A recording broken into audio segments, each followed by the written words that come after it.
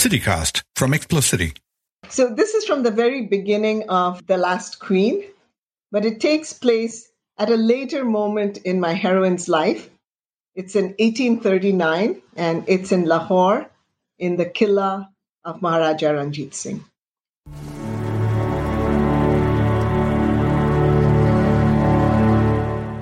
Jindan hasn't slept for 2 nights now, waiting by the sickbed of Maharaja Ranjit Singh, along with his other wives. They've recited the Guru Granth Sahib until their throats are raw. Birth and death are subject to the command of the Lord's will. He who believes in the name becomes victorious. They've given away their finest Kashmiri shawls, jewels, cows, horses, elephants, sacks of gold coins. Chitra doesn't own as much as the other queens. She came to her marriage empty-handed and has never cared to cajole gifts from her husband. But she too has gifted a triple-stranded gold necklace to the Jagannath temple, hoping for the recovery of the Sarkar, as his people lovingly call him. She kneels on the marble floor, grateful for the stone's coolness, and rests her head against the carved gold bedpost. As the Maharaja's youngest wife and his favorite, she's allowed certain liberties. The other women sit straight-spined, palms joined stiffly. Some of them send her cutting glances from under their veils. She doesn't care. It's stuffy in this room with too much whispering, too many people.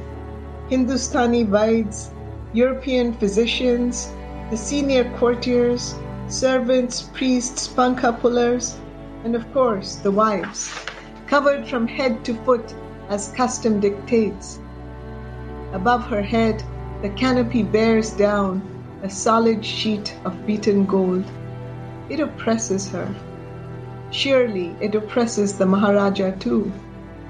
He'd prefer to lie on the roof, she knows, in sight of the stars, as was his pleasure on summer nights. He'd breathe better there in the open, with the city which he conquered and made his own, stretching out beneath him. The intricate, beloved tapestry of Lahore, city of myth, fashioned from the wilderness before time began by Love, son of Ram. But to whom can she say this? Who will listen to her? The power she possessed even a few days ago as the Sarkar's favorite queen has faded.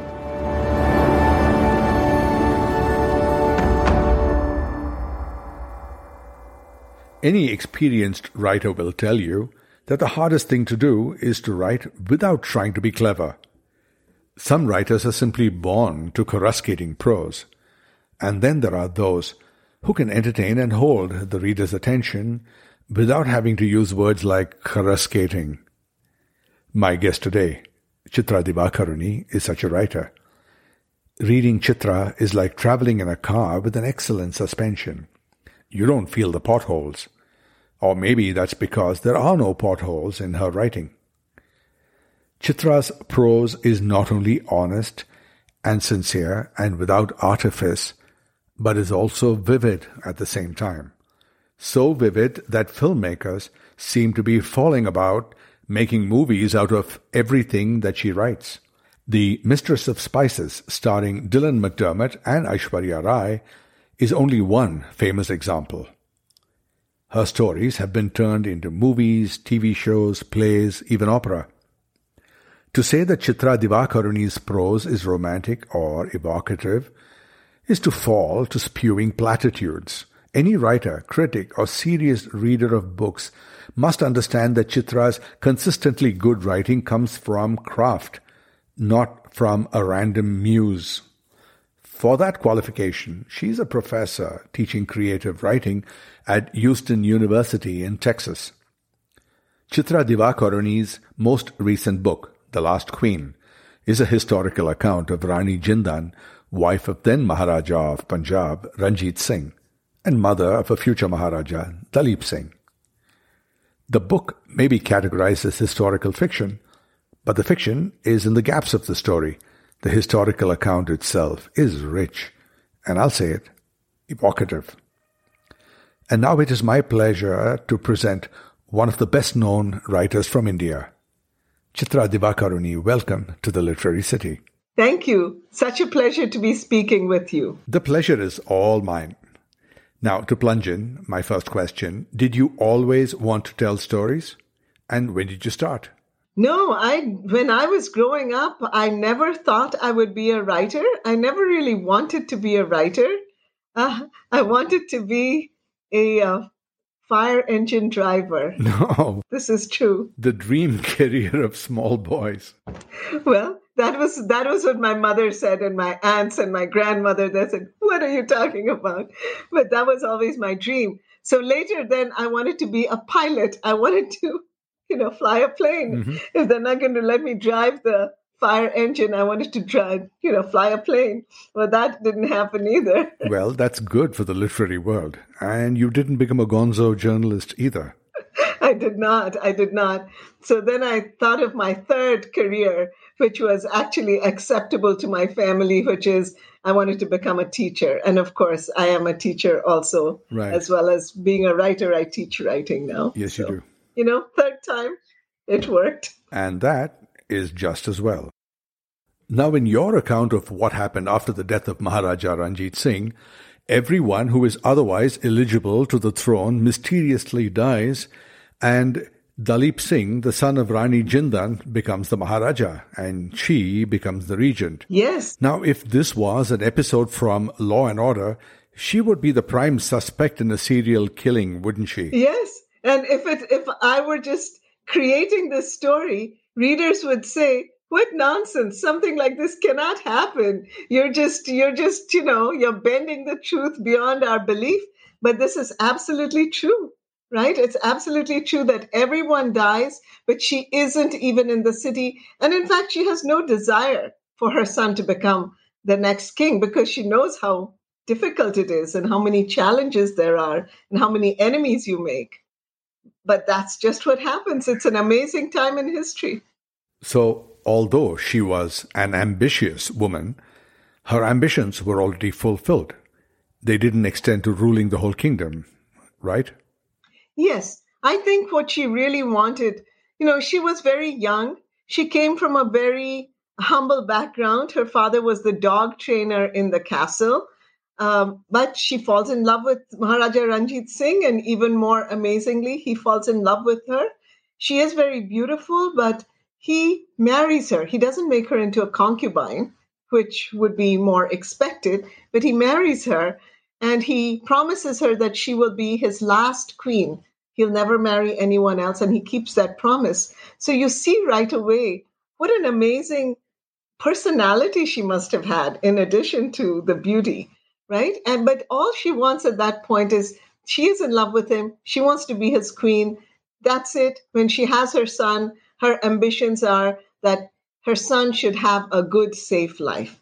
That's pretty much all she wants. So she doesn't have any desire or any designs on the throne. You write that she is the forgotten queen. Who forgot her and why? What can I say? Perhaps it's because the historians have largely been men, and they've just naturally focused on the men. In her case, there is another important element. She was hugely loved by her people, and the British knew. In fact, there are letters that go back and forth between important British generals and the governor general and the resident and all of these people that say, she is very dangerous. She is too intelligent.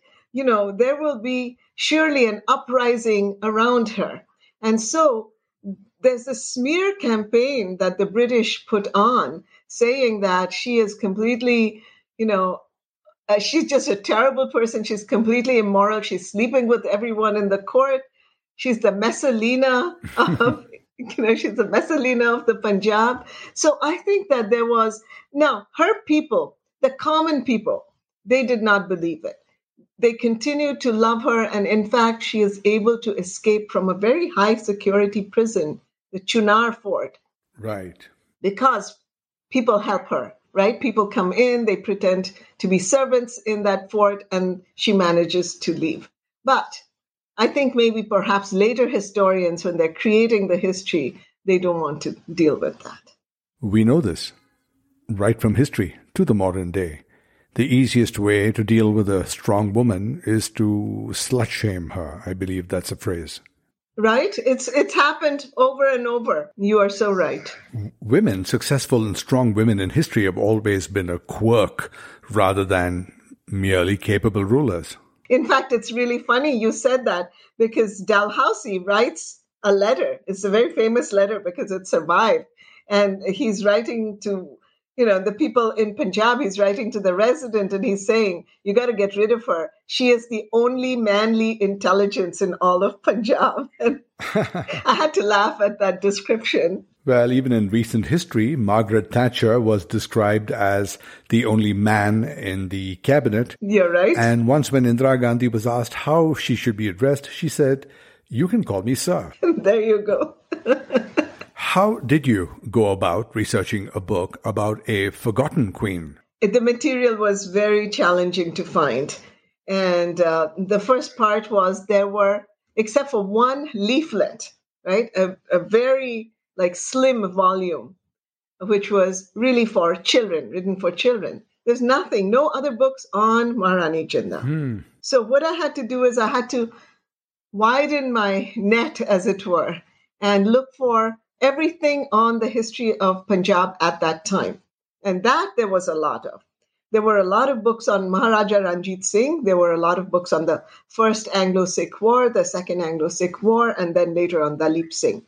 And in these books, there would be paragraphs here and there. So I really had to, cull them from all these various sources. But luckily, there were very good primary sources. When Maharani Jinda was imprisoned, her son was only about 8 years old, Maharaja Dalip Singh. And he was put in charge of two British guardians, Lord and Lady Logan. And luckily for me, Lady Logan loved writing in her diary. And I managed to get hold of a copy of her diary. In which it was wonderful, because in which I could get completely uncensored, what the British were thinking at that time, what was being done for Dalip or to Dalip, how he was taken to England, what they thought about Maharani Jinda. And finally, even after many years and much plotting on the part of her son, they're reunited. We get Lady Logan's great descriptions of Maharani Jinda in London. Of course, she's being observed from and described from a very unfriendly gaze, but I could read through that and figure out what was going on and how much courage it took for Maharani Jinda and how much love for her son, for her to come and live in the country of the hated British who had done her and her husband, his whole kingdom, such wrong, and her son most of all. So I was lucky to get those primary sources. Now, Maharani Jinda was also a big letter writer. So when she is imprisoned, nobody's listening to her. She continues writing letters. She writes to the Governor General, she writes to Queen Victoria, she writes to the resident, enumerating all the wrongs that they're doing to her, including not giving her the money that she was promised, right? She's promised a certain amount of money when Punjab becomes a protectorate. She never gets it. It's reduced and reduced and reduced and finally just taken away. Anyway, so the British don't pay any attention to these letters, but because she has these great retainers who love her, she gets these out to the Punjabi papers and they publish them. And so there are records of these. And were the archives well preserved? They're well preserved. And I was helped by Khushwant Singh's books in which he mentions those, so then I could go looking for them. So that was very helpful to me. Did Khushwant Singh mention Rani Jindan? He mentions the Maharani in places, and there are key sentences. Right. So I had to look at those key sentences and then put them together. I guess, but I suspect that you found these because you were specifically looking for mentions of Rani Jindan. Otherwise, blink and it's gone. Exactly. I mean, I literally went through every page looking for anything on Maharani Jinda. And I dare say that researching the second part of the book, the bits in England, must have been much easier because records are maintained over there, aren't they? Yeah. In India, it's almost like once history it's over, it's over. Yeah. Do you have rules on how you might incorporate fiction into a historical narrative? What are the rules? Yeah. The short answer is, if history spoke of it, then I listen. And where history is silent, then I feel I have the right to speak. We'll be back after a quick break. Do you ever wish you could sit in on a conversation with some of your favorite authors and listen to them talk about their writing process, their path to publication, and of course, their newest novels? Hi, I'm Marissa Meyer, best-selling author of The Lunar Chronicles, and I would love for you to check out the Happy Writer podcast, where every week I talk with other writers about books, craft, inspiration, and how to bring a little more joy into our lives. The Happy Writer is available wherever you get your podcasts, or find us on Instagram at Happy Writer Podcast. One of the key descriptions in this book is under what circumstances Dalip Singh gifted the Kohinoor diamond to Queen Victoria. Your point is that it wouldn't have been of his own volition because he was feeling a sense of gratitude towards the British. Now, in later years, this came to be known as the Stockholm Syndrome. Absolutely. Now, you had a helpline for domestic abuse, women, people in trouble. There's two of them. Right. Then wouldn't you be sensitive to the possibility that for all the descriptions of the kings and their glory and their kingdoms, their glory was predicated on the misery of their subjects, their servants, their slaves? As I researched Maharani Jinda, obviously I had to research, and I wanted to research Maharaja Ranjit Singh.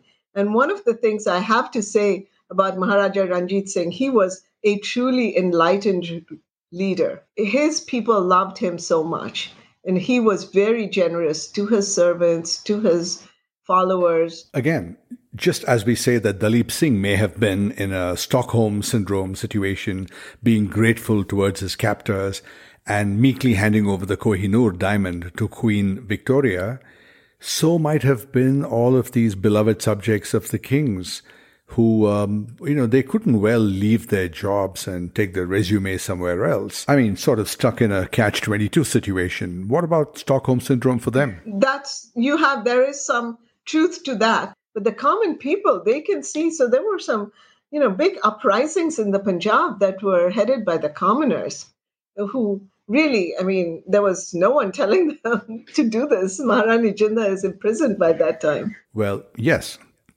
to the extent that revolutions don't happen via the Stockholm Syndrome. You mentioned the common people. I want to point out that your geo-specific patwa is very good. It's not just a matter of, say, in Last Queen, of using Punjabi phrases or terms of endearment. What I'm trying to say is that your Punjabi accent was good. Thank you so much. I did a lot of research. I truly hounded my Punjabi friends as well. Many of them were like, we don't want to talk to you anymore. But I have to also thank my publisher, HarperCollins, because they gave me a Punjabi kind of a fact checker who was a cultural fact checker for me. And so I did all the research I could, but then I had someone check everything for me. So, and I'm glad that it worked for you. Thank you. I don't speak any Punjabi at all, but earlier when you said that you used the fiction part, which was to portray the emotions of your characters, if the historical account didn't adequately capture it.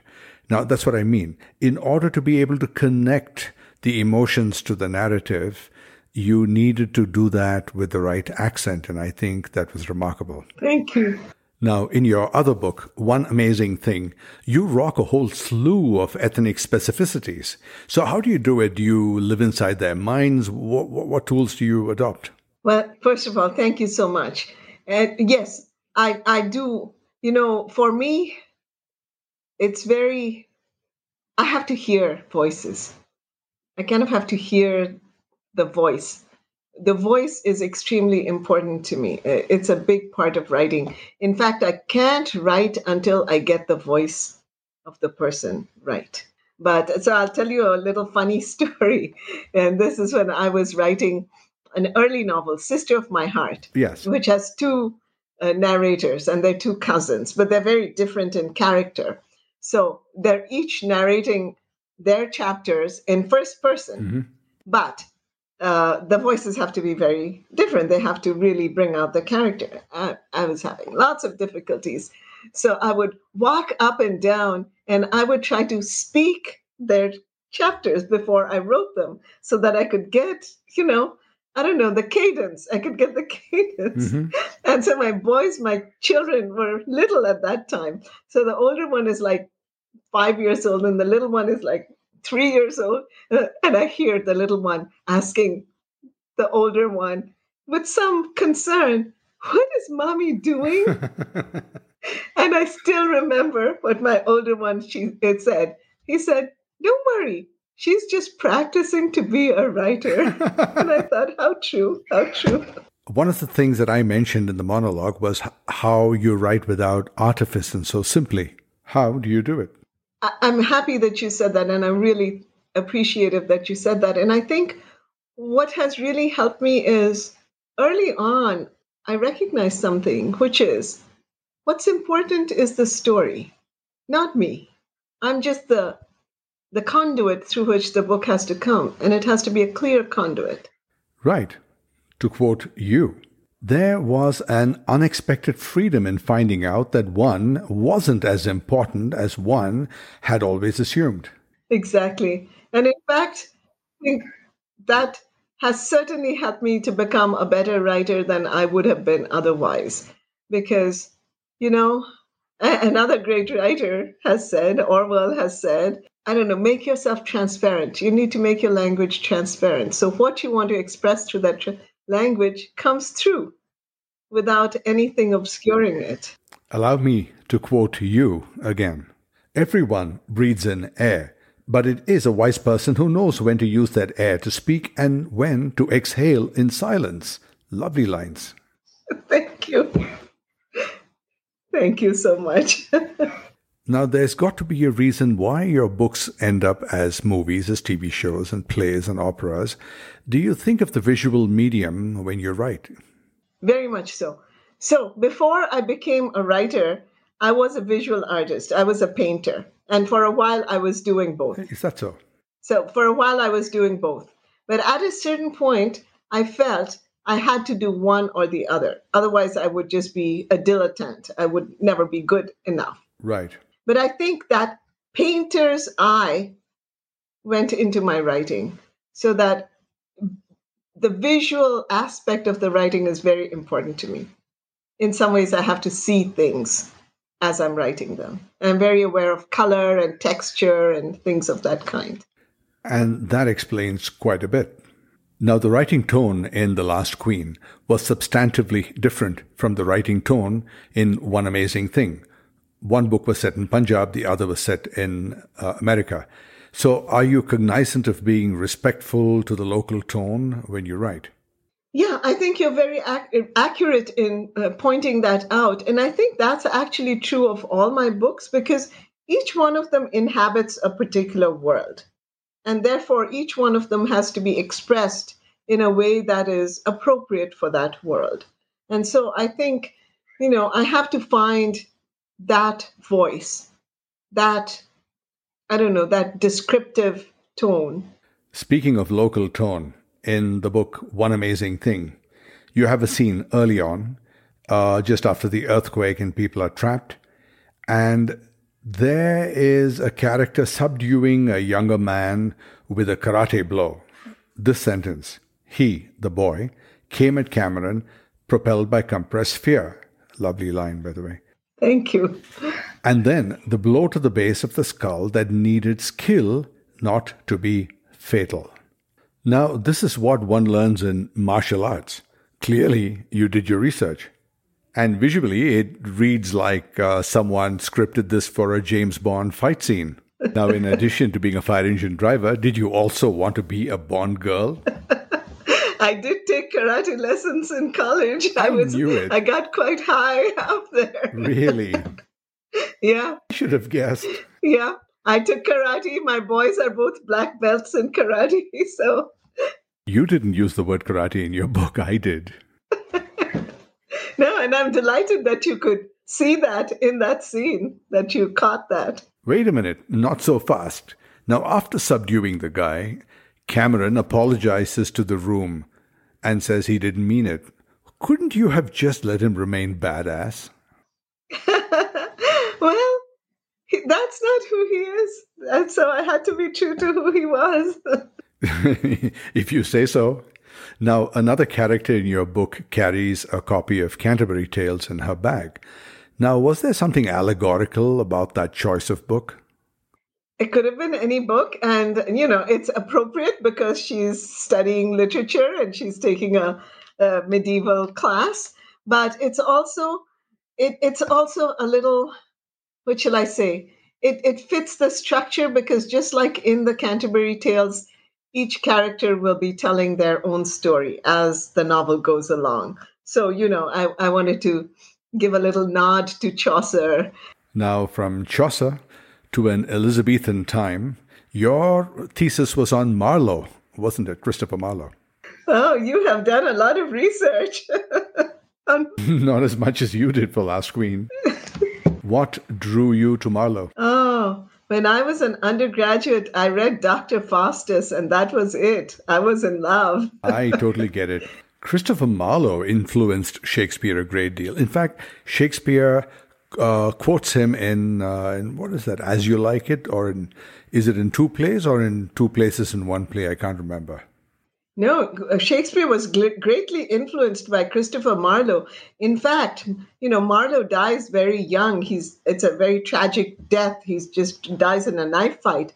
And many critics say, and I agree with them, that had he lived, he would have rivaled Shakespeare because he wrote everything he wrote in a very short period of time when he was very young. So who knows what he would have matured into. And Francis Bacon would have taken credit for that too. Has writing books ruined you for the shorter version of literature, like short stories and articles and so on? I have to say I love the novel form. That large tapestry. It's just so exciting. It's just so exciting to carry a story through time, to follow characters through generations. There's just something amazing in that. So I love the short story. Every once in a while, I go back to it. So one of my relatively recent books is Before We Visit the Goddess, which is, all right, I wanted both. I wanted my cake and I wanted to eat it. So it's a novel in stories. You are a teacher. You teach creative writing. What is the greatest tool for an aspiring writer? Okay, there's two things that they should have. One of them, you can't do too much about. One of them is, the genius that you're born with. You really have to have a writer's eye. If you don't have it, you can be taught up to a certain level, but you won't get beyond it. That part no one can teach you. And I say that clearly to all my students. I'm blessed to teach in a very competitive writing program. It's internationally renowned. So we get extremely good writers. And I say to them, you've already come with that. That's why you're here. You have the writer's eye, you have that skill, you have that genius. But what I will teach you is how to shape that genius.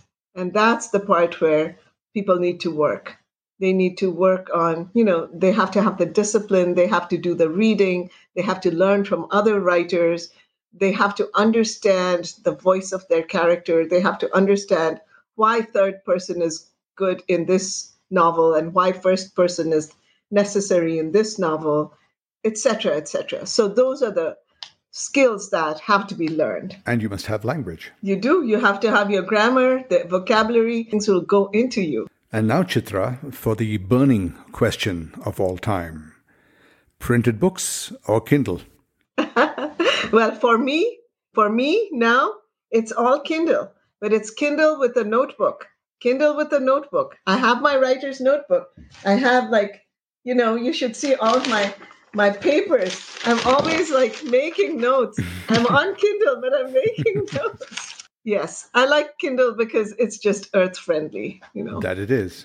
And I've run out of space on my shelves. I've run out of space. And I have run out of time. Chitra, it was wonderful talking to you. Very enjoyable. Thank you. I enjoyed our conversation. You had great questions. That is very kind of you to say. Chitra Divakaruni, thank you so much for being my guest today on The Literary City.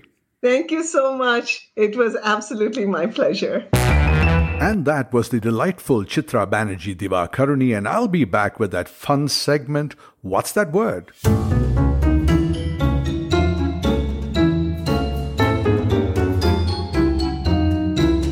And I'm back with What's That Word? Where we look at words and phrases that we use all the time but never stop to think about. And to help me with it is my co-host. And she does a rather scatological job of introducing herself, so I will let her. Hello, my name is Praniti, but you can call me P. That's P with an A, not another E. Hello, P with an A. Are you having fun today? Yeah, and I had a great time listening to the interview with Chitra Divakaruni. Anything stand out for you? That part about historians not giving women their place in history. Yeah, it's true. Women have been treated as curiosity, even the badass ones like Jeanne d'Arc or Rani of Jhansi. But you do know that quote from Khalid Hosseini. You know Hosseini? I know Hosseini, of course. He's that popular writer. But what quote is this? This quote is from his book, 1,000 Splendid Suns, and it goes something like this. Like a compass needle that points north, a man's accusing finger always finds a woman. Wow. Is he already married? You find out, ask him his marital status. And while you're at it, invite him to the show. Sure, I will. And I laughed at that part about Indira Gandhi telling someone to call her Sir. Is that real? Yes, it is. I got it from someone who heard it firsthand, or heard it manually, as they say in Delhi. Heard it manually. That's charming. I was told that Mrs. Gandhi got irritated when some confused guy asked her how he should address her. Madam, Mrs. Prime Minister. She looked at him and snapped, "You can call me sir." There used to be much banter and snarky humor in politics, wasn't there? Well, yes, there totally was, because I think that there used to be intelligent people in politics too. Mm-hmm. Well, anyway, I was breastfed on sarcasm and wit. Good times. Okay, P with an A, what's that word? A phrase today. Uh-huh. In your interview, you said catch-22. Right. Good catch. Well, loosely we know catch-22 means being stuck in a sort of predicament of choice, right? Sort of. I believe I do use the phrase correctly, but I couldn't explain it to someone. So dish on the meaning and etymology, please. Well, your meaning is correct. And by the way, I like your phrase, predicament of choice. Thanks. Okay, a catch-22 is what is known as an unsolvable logical dilemma. And it is a predicament, one of being caught between conflicting or contradictory rules. Give me an example. This one. You can only get a job when you have experience, but you cannot get experience unless you have a job. Oh man, we've all been there. And the origin of the phrase is Joseph Heller's book. What's the story there? Yes, you're right. In 1961, Joseph Heller's novel, Catch-22, was a great hit. The story was about a pilot named Orr, O-R-R, who wanted to get out of flying bombers and dangerous combat missions. So Orr hit upon this grand plan. He said that only someone insane would actually put himself in danger flying combat missions. So he reasoned he should be prevented from flying combat missions because he claimed he was clearly insane. Neat. Did he succeed? No. The attending psychiatrist told him that there was a catch. And, actually, I have the book here. I'll read from it. Right. Okay, here goes. Or, you mean there's a catch? Sure there's a catch, Doc Danica replied. Catch 22. Anyone who wants to get out of combat duty isn't crazy. So Orr was crazy for repeatedly putting himself in danger. Yes. And he only needed to say so and ask for mental evaluation to be declared unfit for the job. But when he asks for his mental evaluation, he's considered sane for wanting to get out of danger and is therefore fit for the job. That is correct. WTF, man. So he can never win. And such is the predicament of Catch 22. And why the number 22? I found something on that from Wikipedia. Interesting stuff. Dish. Okay, the opening chapter of the book was first published as an article in 1955 in New World Writing titled Catch 18. But when it became time to release the book, they didn't want it confused with Leon Uris's book Mila 18. And then they thought, hey, what about Catch 11? But then at the time, the movie Ocean's 11 had just been released. Right. And then Catch 17 didn't work because of the World War II movie Stalag 17. And some wise one came up with Catch 14, but that got rejected by the publisher. The publisher said it simply wasn't a funny number. So, Catch 22. That is so interesting. And yes, 22 is a funny number. Hey, my birthday is on a 22. Really? Which month? This month. What? That's today. Say it then. Happy birthday to you. Oh, thank you for remembering. Well, I'm not in any Catch-22 situation today, but the day is still young. And I'm not going to agree to fly any bomber missions. I ain't insane. But P with an A, they would have to be insane to ask you to fly combat missions.